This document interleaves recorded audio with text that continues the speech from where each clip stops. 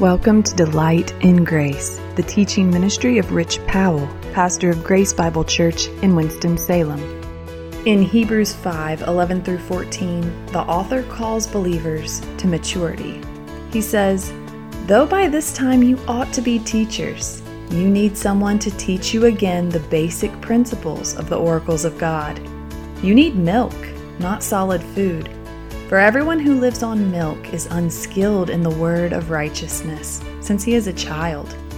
But solid food is for the mature, for those who have their powers of discernment trained by constant practice to distinguish good from evil." God birthed us into His family with the expectation that we would grow up. Pastor Rich shares from the text what that maturity in Christ looks like, pointing out that Bible knowledge, intelligence, and how long someone has been saved don't lead to maturity in and of themselves. Let's listen to this message titled, On to Maturity. This is the third part of the sermon, which was first preached on July 1st, 2022. So when he says here in verse 14, "But solid food belongs to those who are of full age, that is, those who by reason of use have their senses exercised to discern both good and evil." That word use, the word hexis, means exercise, practice, a habit. There's an athletic nuance there.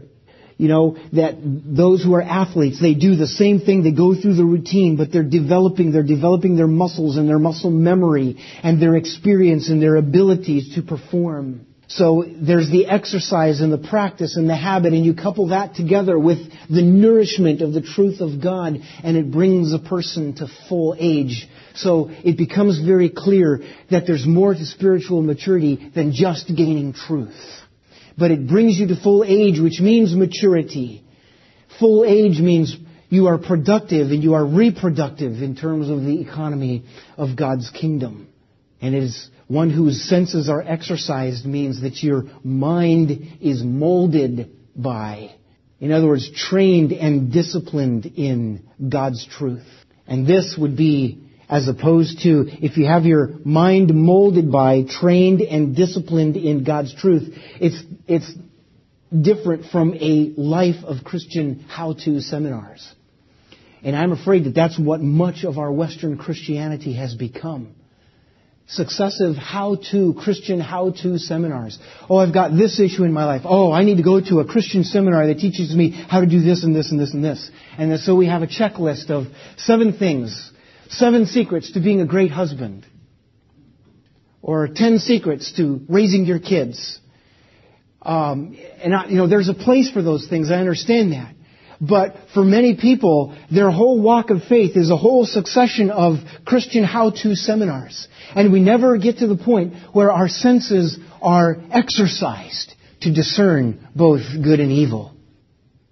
But this is what he gets to next, the point of discerning good and evil. When it comes to what I take in and what I give out, I am able to discern what does and what does not proceed from God's character and purpose.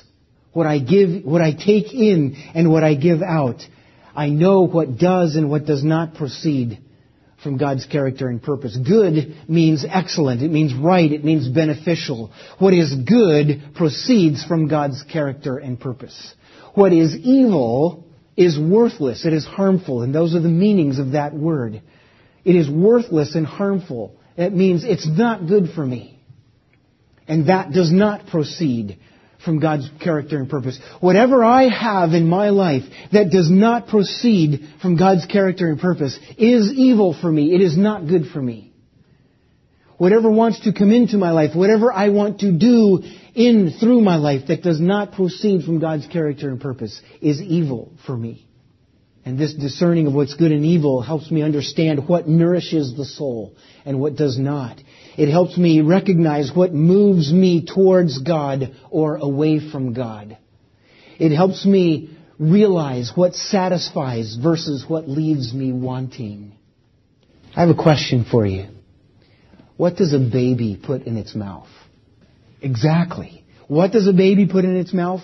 Everything. And the writer of Hebrews is saying, that shouldn't be the case for you. Just because something sounds spiritual or because something sounds biblical doesn't mean that it is. Your senses exercised means that you are able to recognize what does and what does not proceed from the character and purpose of God. But that only comes with the right kind of nourishment and exercise. And so, instead of a baby whose life is defined by what it consumes, we who move on to maturity, our life is defined by what we invest. And there's a big difference there. So bringing this then to a conclusion, this conclusion will be an introduction, if you will, to Part 1b. On to Maturity, Part 1b. There are certain implications here about spiritual maturity that we need to recognize. And the first one goes like this. Spiritual maturity is not equal to intelligence. There are some really smart people out there. And some of them have an air of spirituality that doesn't make them spiritually mature. There are some smart people listening to me here this morning, smarter than I am. That doesn't mean you are spiritually mature.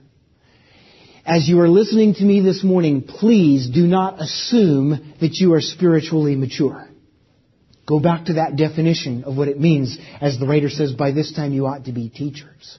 Here's a second implication. Secondly, spiritual maturity does not equal Bible knowledge. Spiritual maturity does not equal Bible knowledge. Remember the case of the Sadducees. He did so with the Pharisees as well. They didn't recognize Messiah. And Jesus says to the Pharisees, go back to the writings of Moses. He says, for they speak of me. But they were not able to recognize Messiah when He came. Bible knowledge does not equal spiritual maturity. You need to be aware of that.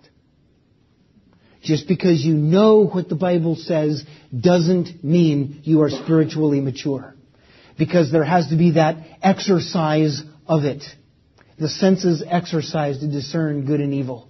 There are many people who know the Bible better than any of us. But they are not spiritually mature. Here's a third implication when it comes to spiritual maturity. It does not equal longevity. You may have been in Christ now for a long time, decades. The writer of Hebrews is challenging you this morning, and he is saying, by this time, you ought to be teachers.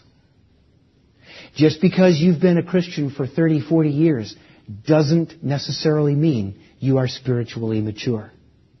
Longevity does not equal spiritual maturity. Very important truth that we need to understand.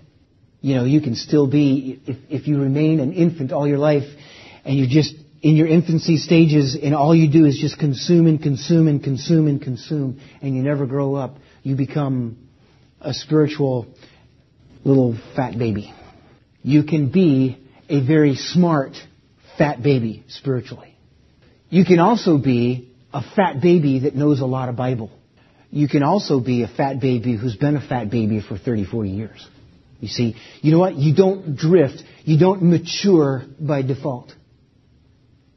You don't drift into maturity.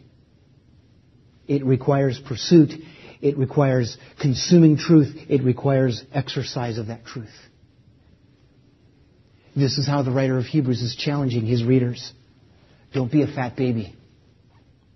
But spiritual maturity comes from devotion to God's revelation. Now be careful with this statement, okay? Because you can just kind of, brush it off. Oh, okay, yeah, I know that. Spiritual maturity comes from devotion to God's revelation.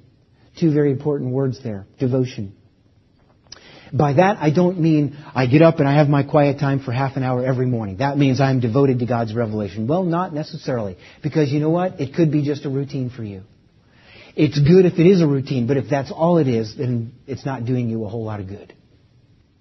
But when you are devoted to God's self-revelation, remember, truth has a name. Truth is a capital T. And when you are devoted to God's self-revelation, it means two things in particular. One, you have a determination to seek. And secondly, you have a disposition to surrender.